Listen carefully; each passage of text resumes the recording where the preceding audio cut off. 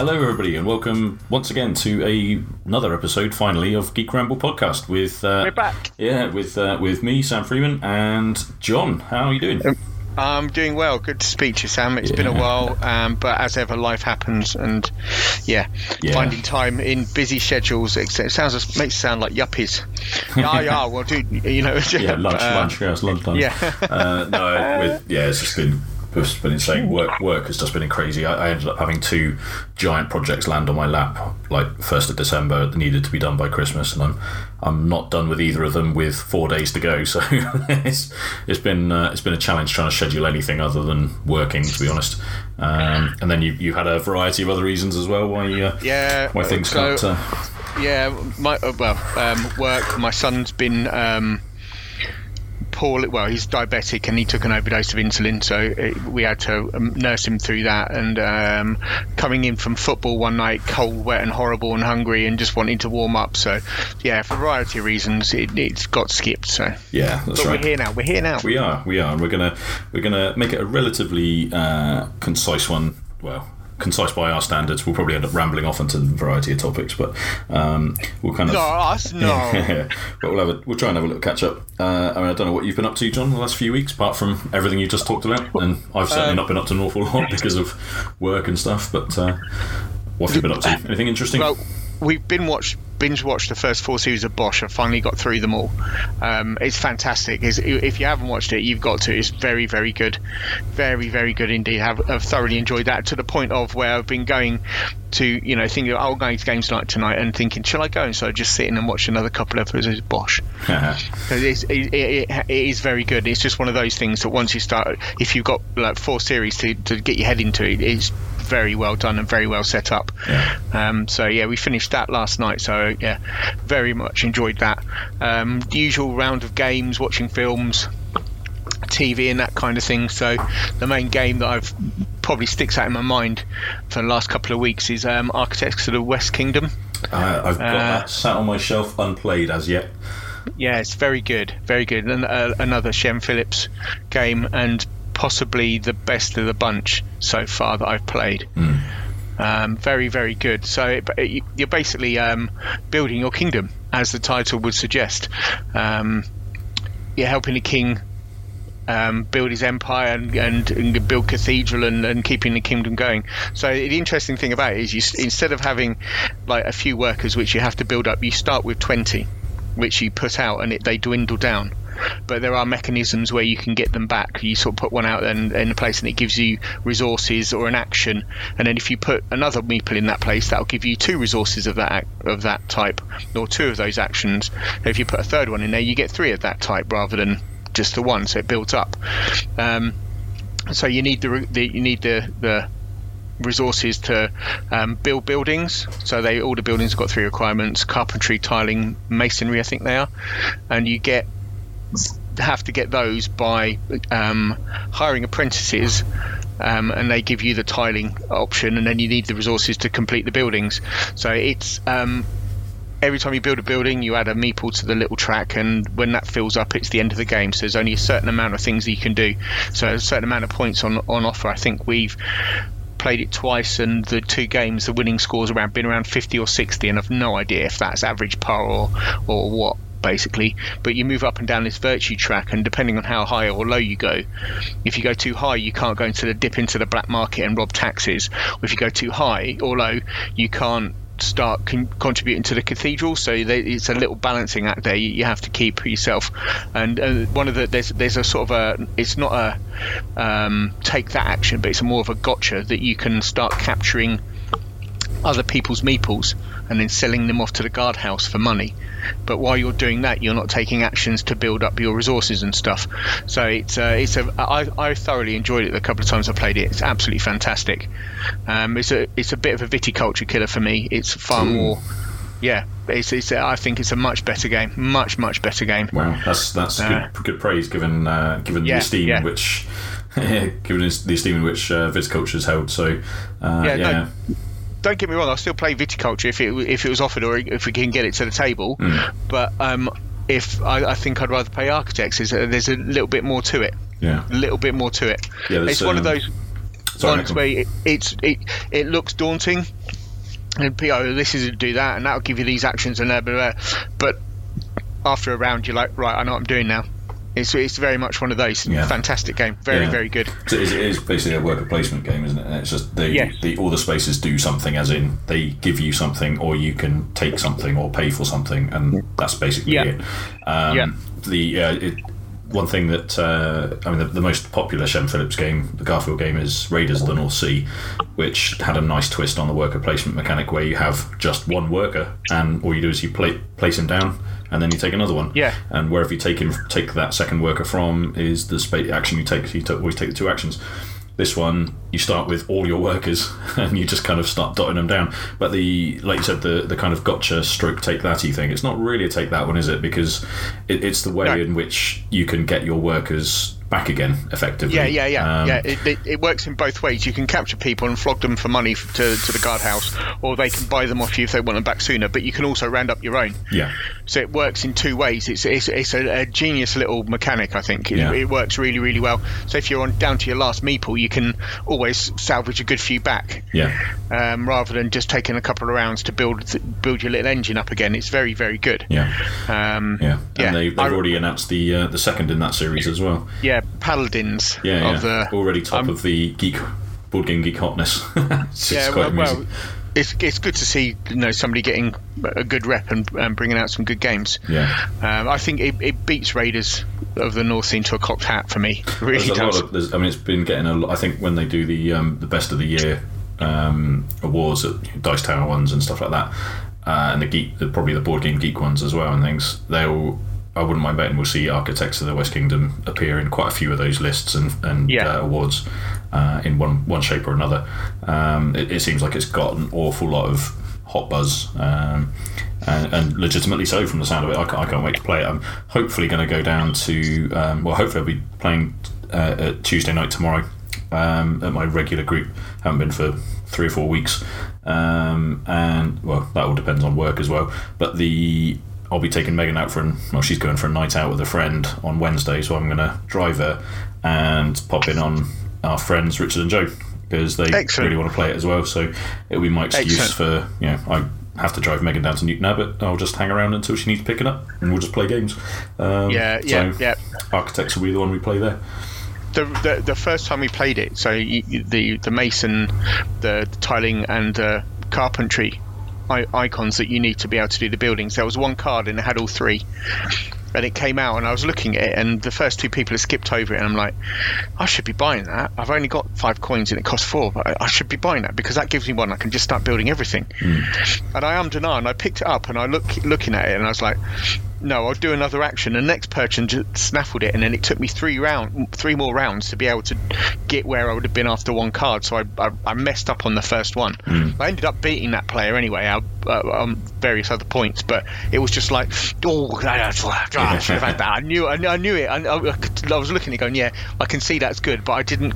My first turn, I didn't quite grasp that why it would give me so much power in the game. But it's good, very good, very good game. Excellent. Yeah, like I said, I've not played very much in the last sort of 3 weeks now, really, since we last spoke. So that'll be the next one for me. The one I did play was I did get Clank Golden Silk. Played on the Golden Silk, so I played on the Silk map, which is the spider one, which is quite a lot of fun. I don't know if you have played that one, but we've done the gold one. Right. Yeah.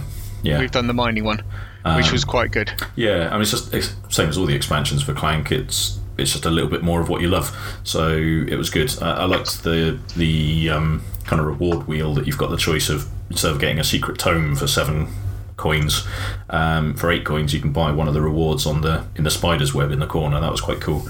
And also the fact that you needed to various tunnels they had spider webs in them, so you had to spend extra movement or swords to kind of hack your way through it.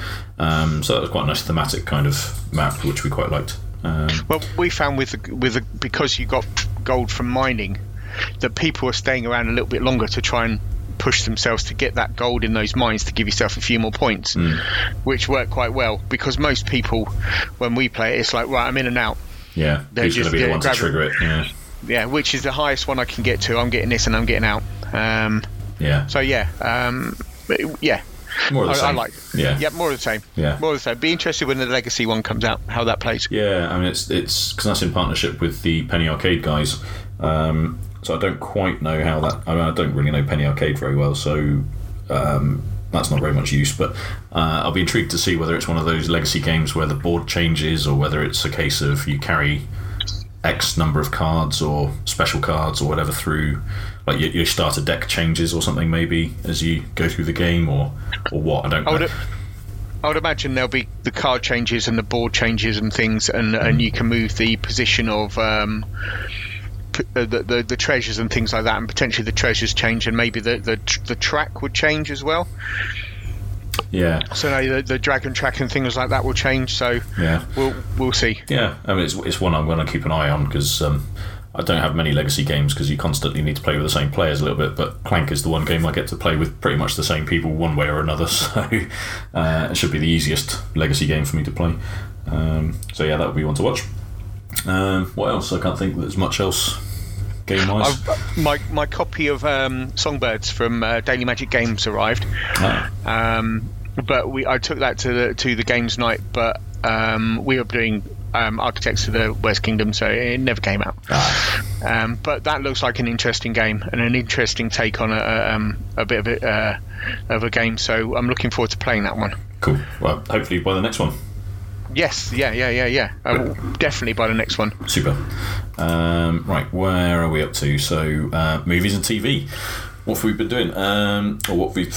I've been watching various things, but no real movies, I don't think. What have we watched here? We just spent 3 days in St Ives last week, trying a traditional kind of pre-Christmas little trip with Megan and the dog. And we sort of, one of the nights we just sat and watched stuff on TV, and I completely forgotten what we watched. It was that remarkable, obviously, that I forgot. Oh, we did watch Outlaw King. That's what we watched. That's good. Yeah, it was okay. It was enjoyable. I enjoyed that. I thought it's the Scottish 500 or whatever it is. Yeah, 300. Yeah. Yeah. It is a Scottish. But yes, I thought it was very good. Yeah. Obviously, it sort of takes a little bit of liberty with historical fact, but not that much.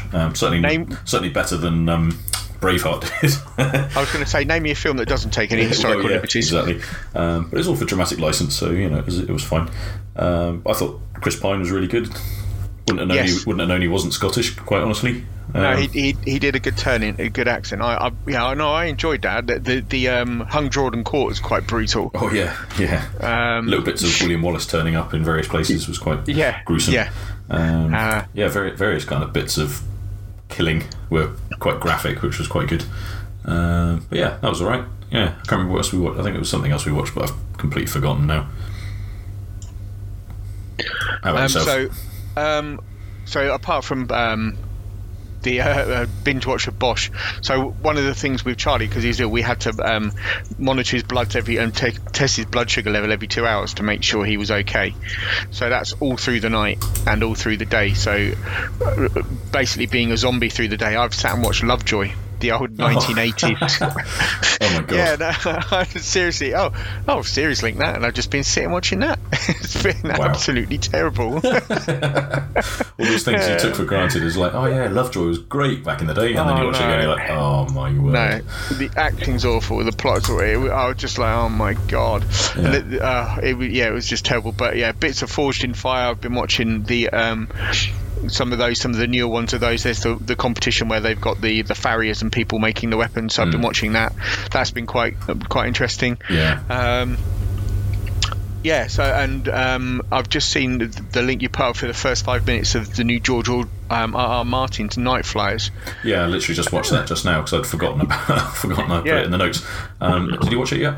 Yeah, I have watched it. It looks okay. It looks okay. Yeah. Can't make a head nor tail of what it's about. Really, Psycho on a spaceship looks like. So, is it a psycho, or is it lots of psycho, and are they infected by something? Exactly. I think they've been cleverly kind of vague with what they've revealed there. I think because it's got hints of like The Shining with Matey with the axe kind of running around trying to find the girl, and then. Yeah, I'm not going to say any more in case anyone wants to watch it, but have a look on Rotten Tomatoes website. Sorry, not Rotten. It was on Rotten Tomatoes, but Sci-Fi Now reported it. But it looks okay. I know nothing about the Nightflyer series. I know it's novellas, so it's not really like full on. It's not. Don't expect Game of Thrones in space. But it looks like it's well made. So I'm gonna. I think it's started in America, so I'm gonna have to hunt out, see if it's available somewhere. I'll be looking for that. I haven't seen it on any of not on my Cody box or anything. So I'm gonna get hold of our Plex server friend and see if he's dug anything up yet. I'll have to have a dig, I think. And one of our friends, Charlotte, who went to Australia, Rob's ex-wife. Oh yeah. She just posted some pictures of the Dark Crystal Age of Resistance coming next year. First look at the heroes. It looks like it's computer animation rather than puppets. Yeah, I saw a report. I didn't actually click on the link yet, but it was a thing about the cast, because Netflix made, isn't it? Yeah, but there's pictures of the actual. I don't know. I honestly don't know if they're puppets or if it's computer graphics, but they look exactly like the original Dark Crystal little characters. I'm very impressed. Yeah, it's just having a quick read of the cast here. So, Taron Egerton, Anya Taylor-Joy, Nathalie Emmanuel. Don't know who Nathalie Emmanuel is. Terribly sorry. You've got Helena Bonham Carter, Natalie Dormer, Eddie Izzard, Toby Jones, Nathalie Emmanuel's in Game of Thrones, and she was also in Hollyoaks. Oh yeah. She's. Oh yeah, of course. Natalie Dormer's the Prince. What's her face's interpreter or whatever, isn't it? Can't remember what she's called. You know what I mean. Blonde dragon girl's interpreter. Jason Isaacs, Mark Hamill, Keegan Michael Key, Simon Pegg. That's quite a cast. This must have cost them a fortune just in fees. Looks like it's Jim Henson that's making it. So I don't know. No news in this. Just having a quick read through the Hollywood Reporter. It is Age of Resistance is based on Jim Henson and Frank Oz's 1982 movie and set many years before the events of the film. Egerton, Taylor-Joy and Emmanuel are the heroes. It doesn't say if it's puppets or not, but it does look. Yeah. I think it's going to be computer graphics. Yeah, I think so. It's one of these things. When I remember it as a kid, and I remember it freaking me the hell out. The bird monster people, Skeksis. Skeksis, they freaked me the hell out just because they were so visceral looking, because the puppetry was so gruesome. Oh. That's the thing with puppets and that kind of thing. They do look more real than anything that computer graphics. I'd rather have a puppet of Yoda than a computer graphics Yoda any day of the week. Definitely. So but if it's all computer graphics, it might be okay, but we'll see.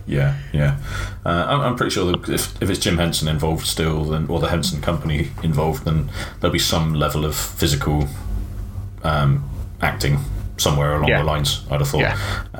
Some sort of puppetry enhanced maybe with CGI and stuff, but I certainly it won't be miniature scenes or anything. It'll be puppetry, but maybe with sort of green screen stuff or something like that. But we'll see. I mean, I don't have a great affinity for it because it did scare me the hell out when I was about 9 years old, so I'm not too sure yet, but the one I'm looking forward to TV show wise next year is The Mandalorian, the Star Wars show. That's right at the top of my list.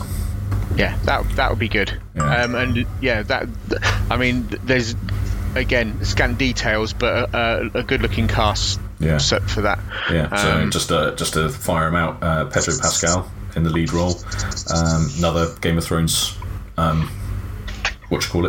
former cast member, and then you've got Nick Nolte, who I haven't seen for years, Carl Weathers, talking about Predator in the last series. Carl Weathers is coming in, and Werner Herzog, which is going to be insane. That's either going to be a genius bit of casting, or you can see how he's going to be or what he's going to be. It's going to be an old, wise and old So yeah, sort of, almost like Yoda-ish, but not a Jedi. I'd be very surprised if there was much in the way of force wielding people in it. I think it would be a very much more gritty underworld kind of. I think it's going to be more of a Western. So going by the storyline, we follow the travails of a lone gunfighter in the outer reaches of the galaxy, far from the authority of the New Republic. It's a Western in space. Yeah, exactly. It's what it is. Gunslinger style. Yeah. The other thing that's good about it is the directors, because obviously Jon Favreau is writer and director for some of the episodes. They've also got Taika Waititi coming in to do some episodes, which... How can it fail? Yeah, well, exactly. Disney aren't messing about. They are clearly going to be doing something interesting there. So yeah, I'm looking forward to that one. I think that'll be a good one to watch. And will this be on the Disney streaming service by any chance? It will be, won't it? Yeah, which means that's another £10 a month out of our pockets at least by this time next year. So what can you do? Yeah, well, pay the £10. Yeah, exactly. or find a dodgy stream, basically. Yeah. And that's why people do it, folks. Yeah. Because they can't afford the £10 a month. But it's the interesting thing, isn't it? Because it'll be interesting to see if they're gonna, what kind of rights management-y whatever they're going to put into place to kind of try and prevent it. I don't know. Be interesting. I don't know how much stuff gets ripped off of Netflix and stuff, because no, stuff does get ripped off Netflix. It does get available, but if you're paying for Amazon, Netflix, and this, and then Sky on top, and other things, it's you're going to be topping out £100 plus a month, just for TV. Yeah. Just for TV. I know we pay, all our stuff comes through Virgin, and we pay quite a bit for our broadband and stuff, and literally the most watched channel's the Cartoon Network. Yeah, well, ours is BBC One and BBC Two probably, so it makes it even more stupid. Is the fact that we pay we get our money's worth out of the TV license and not so much out of the cable stuff. But what can you do? Okay, so that's going to be one to look out. Well, that's two things to look out for. So Dark Crystal and Mandalorian. So looking forward to those. And another series, new Star Trek Discovery series. Of course, yeah. That starts pretty soon in the new year as well. Yeah, and there was a new trailer for it out this week, which it seems is going to be a complete sea change to the last series. So perhaps that's going to be a good thing. It's not, it's less an episodic one show is one story. It's like a big arc, so much like the first series. So we'll see where it goes. I enjoyed the first series despite some glaring problems with it, but we'll see how the new one goes, and see if they won't have addressed any of the issues, so we'll see how it goes. My biggest problem with it was the main lead alien's fingers. Oh, what? In the trailer? No. So whenever they sort of extend the fingers by about 2 inches, but when they go to pick up things, they're picking things up with the length of their normal fingers. They're not, do you know? So it doesn't look like they're actually gripping things, and it's just like, well, you can see that's fake. So I want to see if they can address that and make it actually look like the prosthetic stuff is actually real, rather than just like stuck on bits on the end of fingers and things. Yeah, and that's one of the things they're going to do with they've already promised that they've addressed the costume of the Klingons, haven't they? Because they were very men in rubber suit kind of style. I think they've kind of smoothed out the edges of it on that one. So yeah, I'm looking forward to it still, because I thought it was a really good take on a new Star Trek series, albeit a bit of a darker edge, which I know a lot of Trekker fans didn't really like so much, but they've got the Picard one coming later in next year as well. So again, a lot of good telly. Yeah. A lot of good telly. Yeah, absolutely. And more besides, and I can't even think what any of the other ones are. We'll have to do a proper... Well, like we said, with the next episode, we'll have to do a bit of a look back to last year and also what's coming up this year, this next year that we're looking forward to. Yeah. So maybe we'll focus a bit on that then. We'll come up with some awards. We'll get some random categories, like the best prosthetics for a character in a TV series or something. Or I want to do best most obvious piece of product placement or something. Yeah, we'll do some awards for the previous year, and then we'll do a look forward for next year. Yeah. I think that'll be a good next show. Yeah, let's do that. Okay, so what else you got there? So you've got a couple of trailers. Well, a trailer this week that popped up that I like the look of. So Captive State, a new film by Robert Wyatt, who directed Rise of the Planet of the Apes. So it's set in the near future, after a decade after an occupation by aliens. Basically, it explores like the collaborators and the resistance and the dichotomy between the two. It's got John Goodman in it and a host of other people that I didn't recognise, and it looks actually quite good. It does look like it'll be a good film. So yeah, I'd check that one out if you can. It's going to be a good film, I think. I like the look at that one. Googling it already. Yeah, I like the look of it. I really do. There's, it's sort of like, but I think one of those, the resistance in the end wins out, shall we say? You can see it. You can see it coming a mile off by the trailer.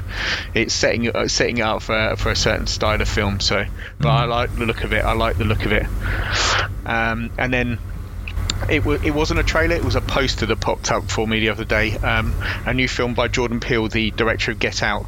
No other details apart from a little bit in the Wikipedia entry, which is a couple go to a beach house for the weekend, and their serenity turns to tension and chaos when some shocking visitors arrive uninvited.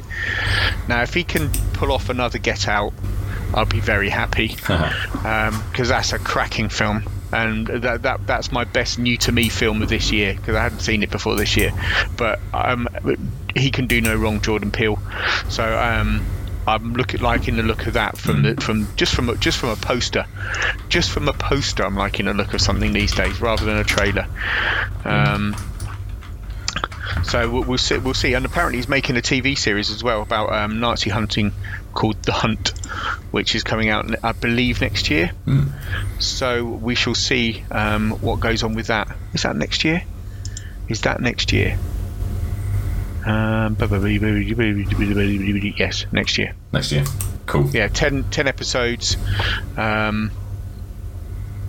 It's about Nazi hunting in and Nazi hunters living in New York in 1977, hunting down people who escaped America. So that looks quite good as well. But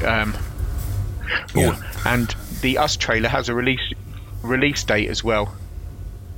I don't know what that release date is. It's click on the video to find out, and I ain't going to do that. Yeah, well, it can't be too far away. There's since we last recorded, there's been another trailer for Captain Marvel as well. Yes, if I remember rightly, that was pretty good looking. Showed a little bit more info about the sort of situation Carol Danvers is going to find herself in. What was the other one we saw a trailer for? There was the Avengers new trailer. Oh, of course, the biggest trailer of all time, official. I think it had the most, like within an hour, it had something like 200 million views or something stupid.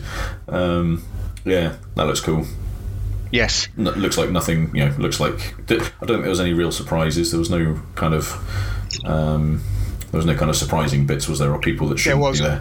Was there? There was. What was there? Right at the end. Right at the end. I've forgotten. Oh, of course. Yeah. So, spoiler warning, if anyone hasn't seen the trailer, you're mad. If you care about the film, you'll have seen the trailer, so I'm not too worried. But yeah, Ant-Man showing up, that was quite good, because I hadn't even seen the post-credits bit from Ant-Man and the Wasp, so it didn't really make as much sense to me. Right. So I had to then go back and quickly watch that, so I understood what had gone on. So as soon as that happened, I was like, oh, hang on a minute then. So I missed something somewhere. So yeah, that's quite exciting. I assumed it must have been sort of at one point where he'd been ghosted and had come back somehow, but obviously he'd been stuck in the quantum realm and got out somehow. So yeah, we don't know how he's got out. So yeah, obviously the supposition is kind of time travel and various bits and pieces, isn't it? But it's all very exciting. No one knows quite what they've done yet, but in the Russos, I trust at the moment. I think they did a great job with Infinity War. So it's going to be exciting to see how the heroes get out of it. Can I make a bold prediction? Go on. That they win. Yeah. Thanos is either Superman 2'd or killed somehow. Somebody will use a Soul Stone on him.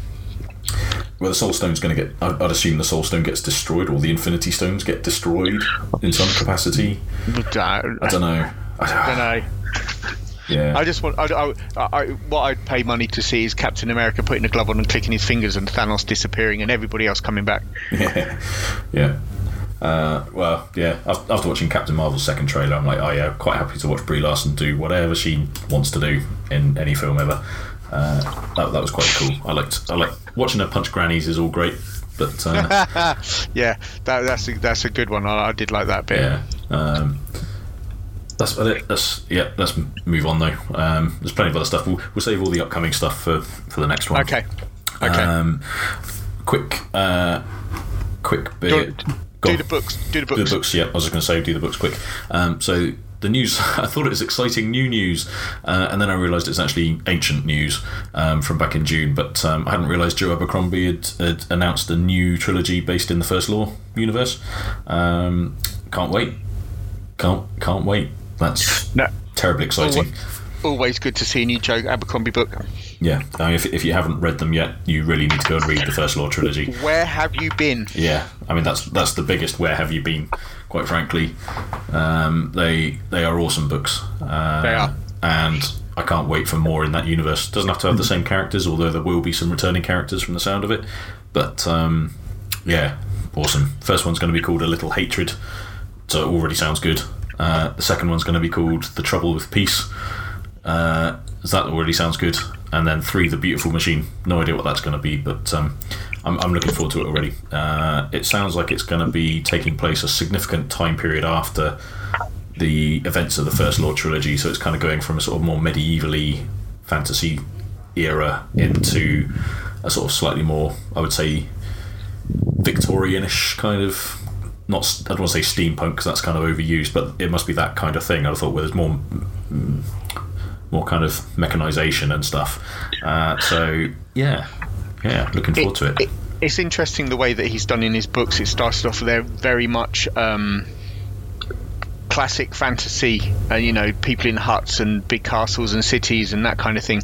But as they've moved through it, and Logan's moved through it as well, you're now in kind of like a Western out, sort of that kind of era, and the times are changing. It's not just staying still. There's progress in society and the technology and stuff. Is it the Heroes where they've got the massive cannon and it doesn't describe a cannon? It's the best. That's his best one as far as I'm concerned. That's like a war. That's like the Vietnam War film. Yeah, in the book it's for superb. Him. It was just awesome. That was the characters in that are just terrific. The sort of gritty, grimy, futility of war theme running through it is just epic. Yeah, everybody following around, it doesn't just deal with the soldiers; it deals with everybody following them and the pay and and the support and everything, and the boredom, and then the terror. Yeah, it's so well paced. The way it's just sort of like drawn out and drags, and the wait, and all of a sudden in the battle, it's just like frantic and the terror that he conveys is brilliant. Yeah. Really good book. Really, really good book. Yeah, but the universe he's created with that First Law trilogy is just superb. It just feels like some fantasy worlds you start reading a book and you're like you don't really get a feel for what that world's like. In this one, within 10 pages you know what it is, and the characters support it, and the pacing of it supports it, and you almost know every little bit of the world, and there's tons more to explore, and he's going to show you it eventually, and it's just wonderful. So the fact that he's writing another chunky 3-book series, and it comes out September 2019. Next year can't go quick enough. It's just, there's too much stuff to look forward to, and it's going to rip along. It'll be this time next year, and we'll be wondering where the time's gone, but can't wait. So First Law Series 2 effectively, can't wait. Exactly. I can't. There was a Shattered. Did you read the Shattered Sea as well? Which one? No. The Shattered Sea trilogy. Half a king, half a world, half a war. No, I didn't read those ones. No. They're good. I really like those. They're good. Right. Yeah, they're well worth picking up. I definitely recommend you read those. They're kind of set in the same sort of land, but it's sort of like another part of it, if you want. It's like a different continent almost. Right. But very good. I definitely will. I know I avoided them. I didn't avoid them. I didn't get excited by them because they were his attempt at a sort of young adult series, weren't they? But let's face it, Joe Abercrombie can't do anything particularly bad as far as I'm concerned. So, I wouldn't say the young adult at all. No, not at all. Well, that bodes well then, because too many books that are YA feel like they've been written for a YA audience, and the best ones I think are ones where they're approachable from young adult perspective, but without having been written specifically for them. So I can imagine I suspect he's tamed down the violence a little bit, I would assume, but probably not as much as others would. They're still violent, but it's not as graphic. Yeah. But and they're violent, and when it comes, it's more shocking. Yeah, I think. But yeah, well worth reading. You'll rip through them in a short time. Good, because I need something a bit more digestible than what I'm reading right now, which is I've got to find the author's name because I'll forget. But I'm reading a book called The Nine Fox Gambit at the moment, by a Korean writer called Yoon-Ha Lee, and it is just a bit bonkers. I don't quite, talking about universes that you don't feel have fleshed out quite as well as you'd like them to be, and this is kind of one of them. And I just don't understand what's going on in it. I'm reading it; it's not weird enough that I haven't put it down. That I've put it down and given up. But it's like the society of this kind of galactic empire kind of thing going on is controlled by its calendar, and almost like I get the vibe that the religion almost of the society is calendar based. So the heretics that are being fought in this series are calendrical heretics. So they go, okay, I'm not doing a 10-day week, we're doing a 7-day week or whatever. It's just a bit weird. Everyone seems to say it's great, and I'm struggling to say they're wrong, but at the same time I'm struggling to really get into it, and I'm finding it very difficult to explain.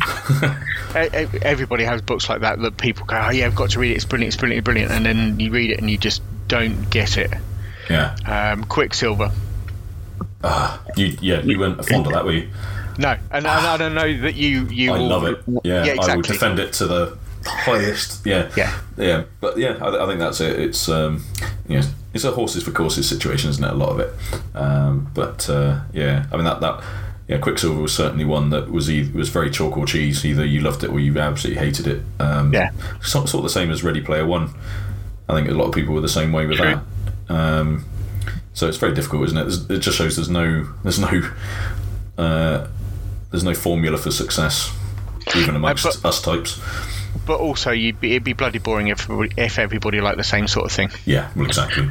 Exactly. So I'm quite glad there's different opinions and different tastes and things, because that's what makes the world a wonderful place to be. Yeah, precisely.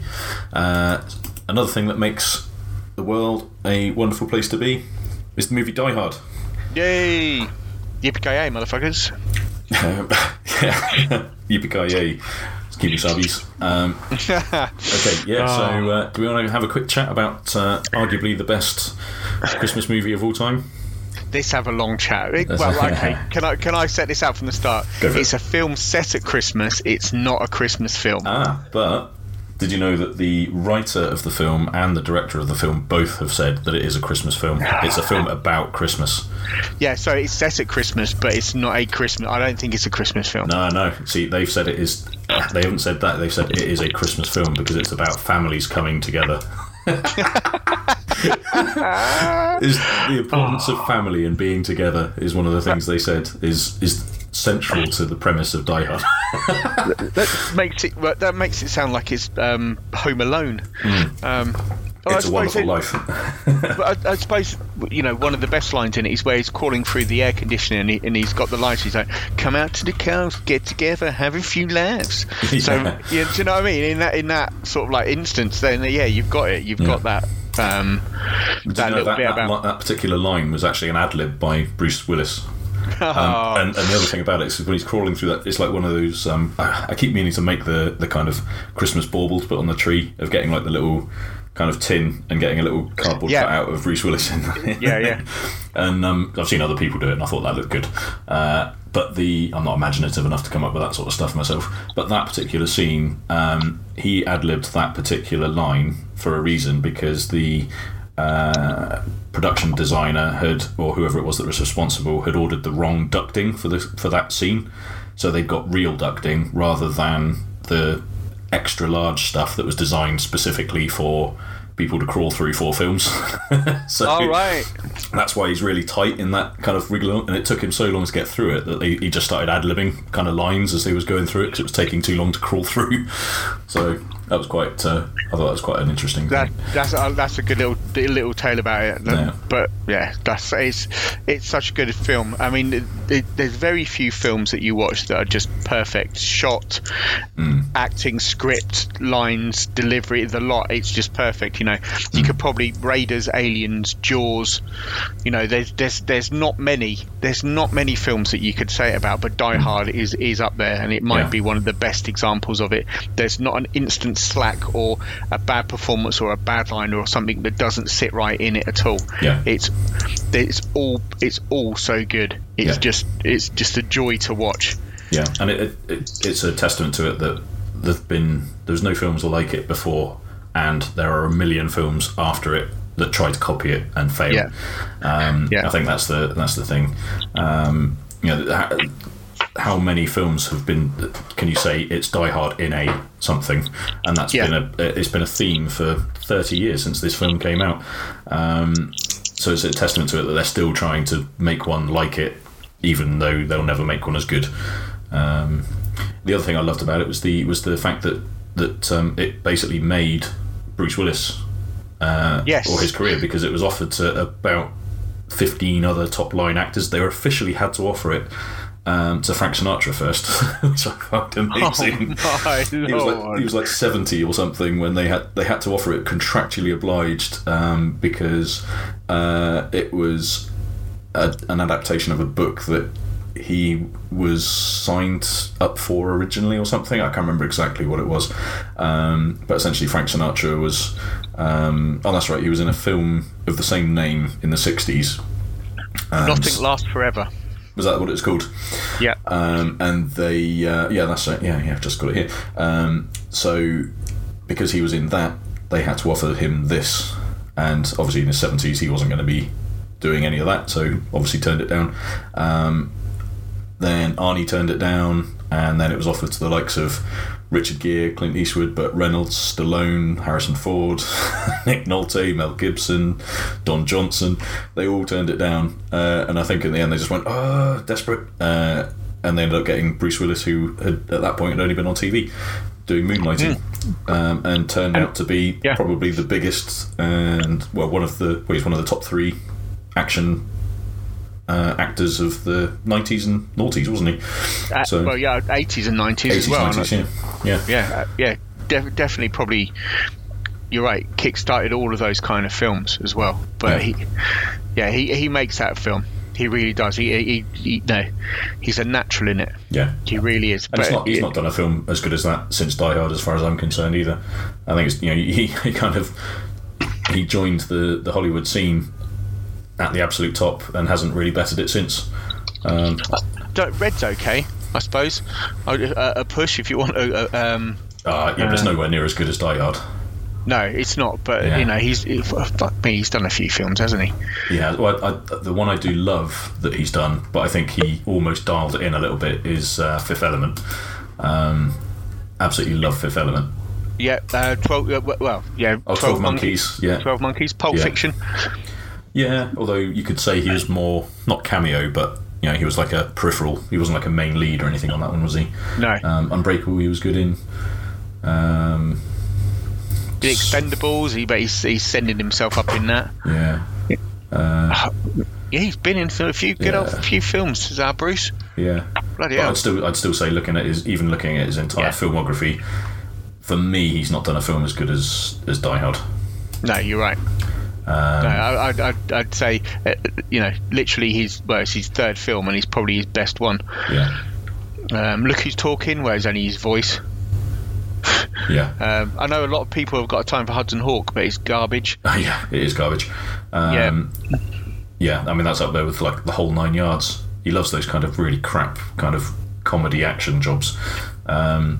I like. Let's go through the list here a little bit. Sin City, he was good in Sin City, to be fair. I didn't like Sin City. Now, don't get me wrong, I love the comics, but I didn't like the film. Fair enough. I did style over substance for me. Oh, it's very style over substance. Yeah, no way. Lucky Number 11 was quite good. I quite liked that. Yep. That was quite good. Tailed off a bit in the in recent times. Yeah. I have to say. Yeah, I'd say Red Looper's okay. Looper was good, actually. Yeah, that was good. Looper's okay. Yeah, that was good. Moonrise Kingdom I've not seen yet, and I really ought to. He's in that, but that's probably more of a cameo type thing again, or not a main role anyway.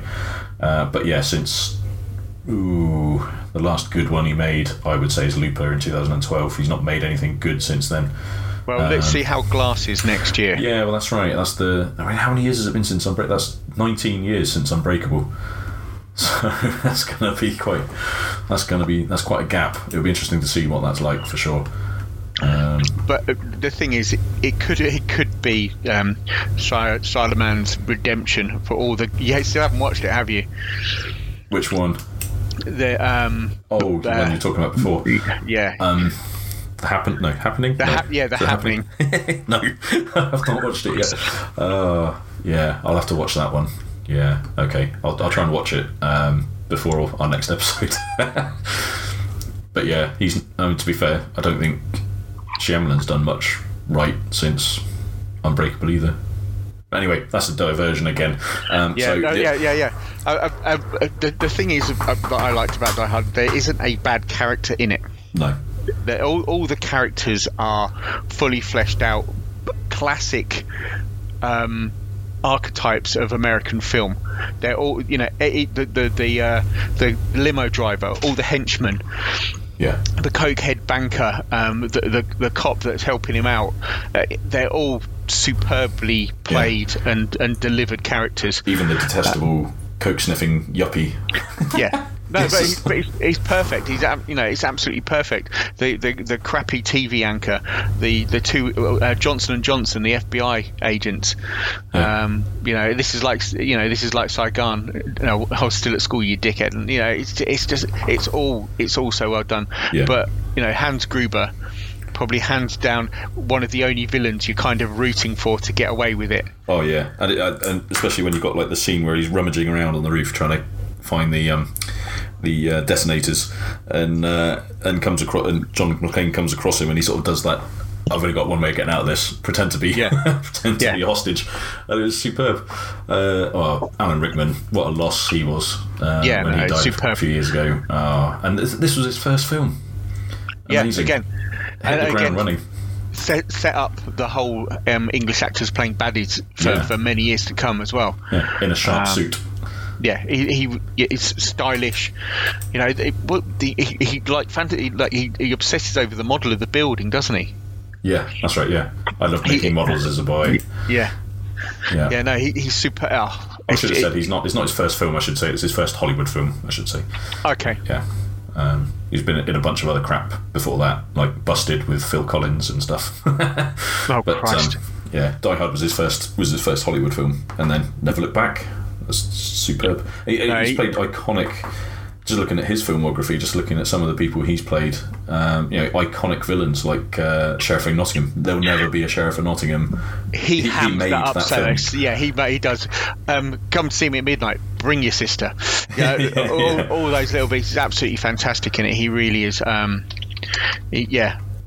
Snape in the Potter films and stuff like that. He knows how to play. Well, he just knows how to play damn good characters, quite frankly. But just wonderful actor. But I love there was a little another anecdote from the set of Die Hard was that I can't remember exactly how Rickman got cast, but it was kind of like a he'll have to do kind of casting, I think, a little bit. But then when they got him onto the set and he started doing his shtick. they basically, McTiernan was just like, holy crap, right, everyone just shut up and let him do his thing. Just he can do whatever he wants. He's just doing it brilliantly, better than we wrote it, so just let him crack on.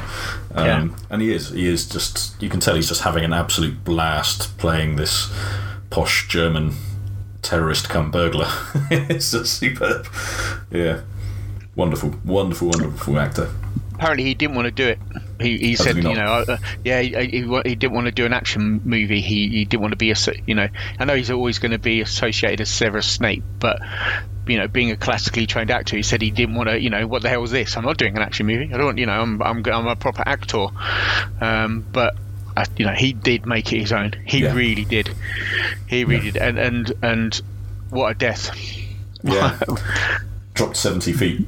And apparently what happened was that the that scene where he's dropped and he's got that look of shock on his face is because they sort of said, we'll let you go on a count of 3, and they dropped him on 1. So they went 1, and he's like, oh! So they got a genuine look of fear on his face, which I thought was quite hilarious. But yeah, awesome.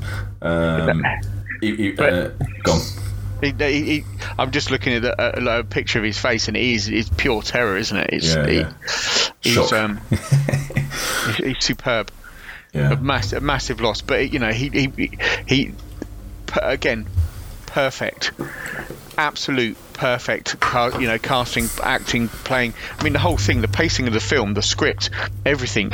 The stuff that comes out in that, they're having, after Predator, they were given license to make this, and they're having a great time making it. And a lot of Hollywood studios after this started, right, you can't do that, it's got to be as good as that, so this needs to change and that needs to change and it needs to be this and it needs to be that, and it never, if you don't give people the artistic freedom, it never lives up to that. So that's why you see a lot of films that are stifled and a billion takes for for a throwaway ad-lib that Bruce Willis did crawling through that thing, and that's what they never capture that, and they never catch that lightning in a bottle, unfortunately. No, that's it. It's because it set a template, and the rest of them feel like they've got to try and match up to it, I think, is the problem. And this one, it was just, like I said, I think, I can't remember how long the film is. It's about an hour and 50 minutes or something like that. So it's not even, by modern standards, it's not that long a film even. 132. No, that must be then. That's just over 2 hours. Yeah, wow. Just over 2 hours. It's quite a long film. Doesn't feel like it at all. But yeah, it just shows you how well paced it is, that there's not, like you said, there's not an ounce of fat on it, quite frankly. No, there isn't at all. It whips along, and that's the thing, it absolutely whips along. And there's you're saying a bit about where he turns up to be a hostage. Apparently he was in an interview, said, I was thinking, if I was wearing a suit and no terrorist gear, then maybe there should be a scene where I put on an American accent and pretend to be a hostage. So you write a note to the producers, and the next day a new bit of script arrived with that bit in. Nice. He knew his shit. He knew his shit. He was superb. Yeah. And then that's the thing. The film that the film's, it's a Bruce Willis film, and Bruce, no shoes, and I shoot a terrorist who's got feet smaller than my sister, and all that kind of pulling the glass out of his feet and jumping off the top of the building wrapped in a fire hose and all that kind of thing. But the film's as much about Rickman as it about him. Well, that's the thing. Is like the classic. A great classic hero has to have a great classic villain to foil against. And that's why that film works, because neither one on their own, they'd be watchable, but because the villain is so good, the hero is better, and vice versa. There's probably a million alternative films we could talk about, where, especially talking about kind of the Die Hard sequels, even, where the villains are crappy, so the films are lesser because of them. And I think that's the perfect mix here. They had the awesome act. Well, they had the classic actor in Rickman being able to do the hammed up, perfect European villain against the sort of new cocksure McClane Bruce Willis, and I thought it was just the great partnership. now you've got me thinking. You're saying it was offered to Frank Sinatra. I'd quite like to see the film with two geriatric people playing it, and and then just trying to think of an English actor of around the same age, and the only two people I can kind of think of are Dick Emery and Norman Wisdom. They were born in the same year as Frank Sinatra, so it could have been a very, very different film. Oh God, yeah, that could have been very different. Yeah. There's somewhere there is a what do you call it, mirror universe where that happened. or even sorry, a better one, Arthur Lowe. Captain Mannering. Oh, that would have been a film and a half. Oh. Well, what could have been? That should be written somewhere. We should write that, the alternate history of Die Hard with those two. That'd be superb. Yeah. Superb. But I was looking at films that were out in 1988 as well, and it was a bit of a bad year for films. They Live came out in 1988. Oh, that's a bit of a cult classic, at least. Yeah, it's a John Carpenter one, and it's a bad film. Starring none other than Rowdy Roddy Piper in the lead role. Yeah. Charlie's seen clips of this, and he loves the line of, I've came here to chew gum and kick ass, and I'm all out of gum. Looks like Who Framed Roger Rabbit. Yeah. Dirty Rotten Scoundrels. Dirty Rotten Scoundrels, that's good fun. That's a good film. Coming to America, I have a soft spot for. Fistful of Wanda is an awesome film. Rambo 3. Beetlejuice. Yeah. Bloodsports. I mean, there's some films there, but there's nothing that is as big or as well remembered as Die Hard. No. And I think that and that just sums everything up about that film and how good it was. That it is, like you say, it's people see it as a Christmas film, and it's put on as Christmas, and it's sort of like, well, we're gonna, it's stood the test of time. It really has, and even though it's set in '88. For whatever reason, I didn't think it looked dated. No, like I said, it even stands up now. Just watching it the other day, there's only a couple of things that date it. One is him smoking in an airport, because clearly that won't happen now. True. But that's quite, relatively speaking, that's quite recent. And then things like one of the only bit that I had any kind of thing about was when he walks into the lobby of the hotel and you got the guy behind the desk. And he goes, I'm looking for Holly McLean, and he goes, use the screen there. So he's sort of like tapping that crappy CRT that's supposedly like a touch screen, and he finds his wife's using her maiden name, and taps the thing, and then he goes, floor 30, and he goes, yeah, they're the only ones left in the building. It's like, he didn't need to use the screen then, did he? If they're the only ones left in the building, and they're on floor 30, why did he have to go through the screen thing? I thought that was just a kind of that was the only clunky little bit in it to kind of shoehorn what are you doing, Holly, using your maiden name kind of thing. The other thing I loved in it was that stood out was the scene where I can't remember what the name of the sleazy executive guy is. Harry, no, is his name Harry? Don't know. The guy that sniffs the coke, and he's trying to convince Gruber that he knows John and he'll talk him down because he's such a great salesman. Harry Ellis. Harry Ellis, yeah. And one of the terrorists comes up to him holding a can of coke with the coke label obviously fully visible, and then plonks it down in front and sort of pours the coke for him. Like, where did that come from? That was quite funny. Those are the only two bits that stood out as kind of not mistakes, but clearly shot for a reason. That didn't really have a place in the film other than for those bits. But yeah, it was everything else is perfect. I mean, it sets things up for later on as well. Do you know what I mean? It's full of what they call Chekhov's gun, where if you spot something in the frame it's there for a reason, and it will come up again. Like the whole, like the teddy bear in the car, all that sort of stuff. But it's I'm trying to think of the other. What would be the other Chekhov's guns in it? Him taking his shoes off was clearly one. It ended up being a good kind of premonition of what was going to happen later in the film. Going to have trouble with his footwear. I'm having a complete mental block now. But yeah, there's there's nothing in the film that was extraneous, that was there for no other reason than to advance the plot. No, which is unique for an action film, where action films nowadays have got very much a reputation for being bloated and not very focused necessarily. And this one sort of again sets the template for it. It's just not a wasted frame. No, lots of people have, they try to capture that, but hey, it never really pull it off. It's very, very rare that they do these days, unfortunately. I think Get Out does it. I'm going to plug that because it's good, but Get Out does it to a great extent. There's no waste on that. It's a very well done film. And I think those sort of films where it's low budget and it's not massive budget, that they're the ones that you tend to find those little gems in these days. It's not so much the massive, everybody knows about the Avengers and stuff, and they've thrown so much at it can't really fail because it's really good. But those the gems these days, the stripped down, the bare bones films, are those sort of like really low budget ones. Unfortunately, the big boys don't have it.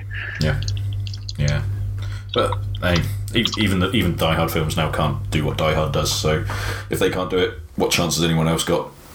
Well, they'll try. Yeah, we love them trying, so that's fine. And the thing, somewhere at some point somebody said, how are we going to make some money? And what's going to be the what's the blueprint? What's the way we can? And it's just sequels. They're just plumbing out sequels, or remaking films these days. It's ridiculous, unfortunately. Yeah, it really is. I think it's where I think, was it the fourth Die Hard? I can't remember what it was called now. Die Hard 4.0. I think that was not even written as a Die Hard film, but they ended up making it into a Die Hard film just to try and sell tickets, didn't they? I'm pretty sure that was the one. So it wasn't even a John McClane, but they sort of changed it so that it could be, so that it got more geek cachet or whatever. To sort of get people to the box office. And you wonder, actually, because it's kind of almost a double-edged sword now, isn't it? Where you think, oh God, another Die Hard? Yeah, I'll wait for it to be on TV. Whereas if they didn't do that, if they just said it's Bruce Willis in an action film, you think, probably a bit more. If it's a bit more original, be interesting to know if it's people would be more interested or not. It's kind of. Sorry, go on. No, I was just going to say. So I was just thinking about a action film that's come out recently. So Skyscraper. I know you've got inflation or whatever, but the budget for that was $125 million US. Yeah. But Die Hard was made for $28 million, and I'm pretty sure by inflation terms that's not going to be as much as 125 million quid. No, you wouldn't think so. No. Fast and Furious 7 cost 190 million, for fuck's sake. Well, I suppose that's I don't get the Fast and Furious films. They're just I don't get why everyone is so. Even the Empire people, I listen to the Empire podcast, and they love them. They love them, and they are just set piece selling. I don't know. There's no real body to them, I think, is my problem. No, I've not seen any of them, and anything where they have cars jumping over submarines on no. I'll give them a miss. Yeah. Give them a miss. Yeah, I'm sure it's just it's a generational thing. I'm too old to appreciate those types of films. Let's put it like that. Let's put that politically. Yeah. And the thing, and I was, John Tiernan and McTiernan's career sort of like went down a plug hole, really, didn't it? Hunt for Red October, Flight of the Intruder, Medicine Man, Last Action Hero, and after that, he had some legal problems, didn't he? John McTiernan. That's true. That's true. I can't remember what else he's made. He's trying to get back on the wagon, hasn't he? I think of late. I'm just gonna have a quick look at his filmography a second. I say that. No, he hasn't. Not since 2003. Yeah, no. Holy moly. Yeah. I mean, look at the film. I'd say 13th Warrior was quite fun. That was a very interesting film. Oh, he made Die Hard with a Vengeance. I didn't realise he did that one as well. But yeah, actually, he's not made that many films at all, has he? Quite surprising. No, for somebody, early ones. There's 3 or 4 like absolute classics there. Yeah. There are. Talked about Predator before. Die Hard. Hunt for Red October I love still. Flight of the Intruder was good. Oh, he was a producer for that, not even a director. But Medicine Man was a bit... Not me. That's alright. Last Action Hero is one I've not really got on with. Everyone else seems to love, but I've not really got on with it. It was. I think it was the Arnie film that was just the one too far, unfortunately. Yeah. There was on the back of him making. Arnie was probably the biggest box office star in the known universe, and that film just wasn't a hit at all. Yeah. Even Jamie Lee Curtis couldn't make me watch it, so that shows you quite what that was about. But yeah. There you go. So that's John McTiernan. Oh yeah, he went bankrupt. There you go. To prison. Yeah. Poor old John. Never mind. Okay. Yeah. Worth watching if it's on telly over Christmas. Set your recorders, get it on, watch it. Yeah. It's on repeat on Sky Movies because it's a Christmas film. So next one for me will be, I've got Scrooged recorded, talking about other Christmas films. Okay. That I love. I mean, Scrooged is kind of Bill Murray hamming it up again a little bit, but I quite enjoy it. And, can't be a bit of Bill Murray. No.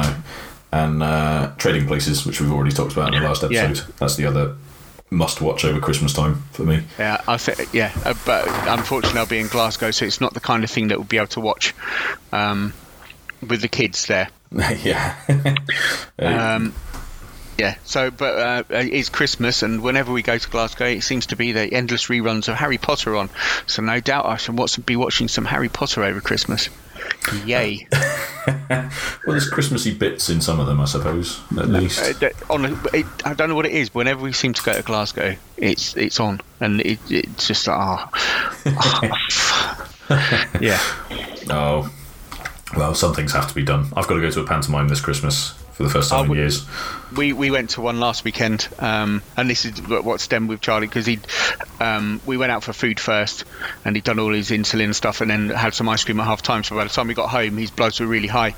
So he said, right, correct, and then do your nighttime insulin. It was about 9:30, and everybody was really tired, and he just went, Dad, I've done it wrong, and it was just like, but yeah, we went. It was Alfie Moon from EastEnders. I can't remember what his name is, but it was him in the panto, right? And it was quite good. And they always, with the panto, they always stop it halfway through and read out people's birthdays and stuff. And it was actually on my daughter's Hannah's birthday, so the whole theatre sang my daughter happy birthday, which was really nice. Aww. That's so sweet.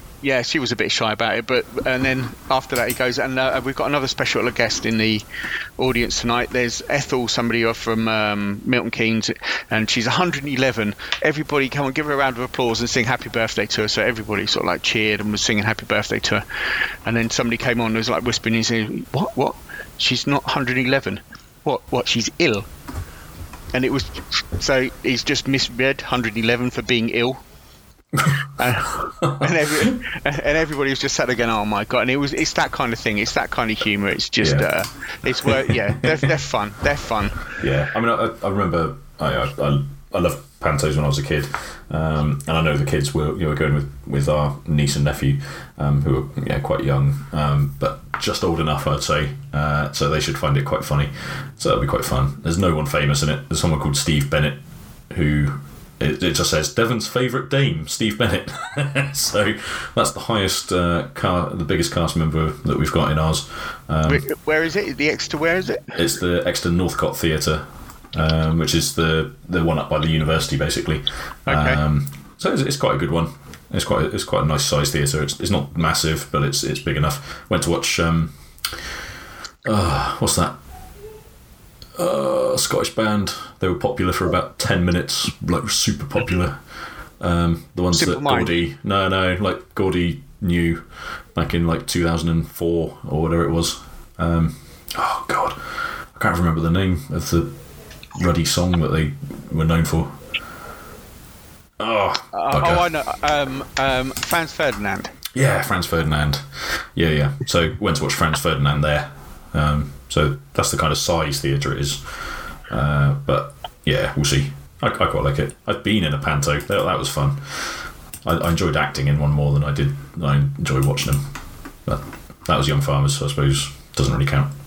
No. Anyway, yeah. So that's it. Cool. Should we wrap it up? I've got to go and get your Christmas presents ready to send. So got to do that tomorrow morning, or else they might not get there. Thank you. No. Right. Let's wrap it up. We're gonna sign off. This will be the last one before Christmas. Almost certainly, I would have thought. You're off to Scotland, yeah, and I'll be working solidly until probably midnight Christmas Eve. But have a good Christmas, mate. I will do, mate, and much love to you, Megan and Jasper. Yeah, and likewise. And if anyone listens, the two people that might be listening, it's not that we won't speak at all until the new year. We're just doing it for the podcast. This is just an extended version of our chats that we have. Yeah, exactly. You're just listening in on our normal phone calls, really. Yeah, that was the original concept for this bloody thing. Pretty much, yes. Yeah. I think we'd be better off if we just didn't structure the things and just kind of randomly talk. We'd probably get a bit less pretentious about it. But anyway, anyone who is listening, have a great Christmas. Yeah, wrong with a bit of pretension. It's okay. Yeah, we're having fun doing it. Yes, indeed. So that's all that matters. Yes, indeed. Yeah, so if anyone is listening, have a great Christmas, and we'll speak to you in the new year. Yeah, take care.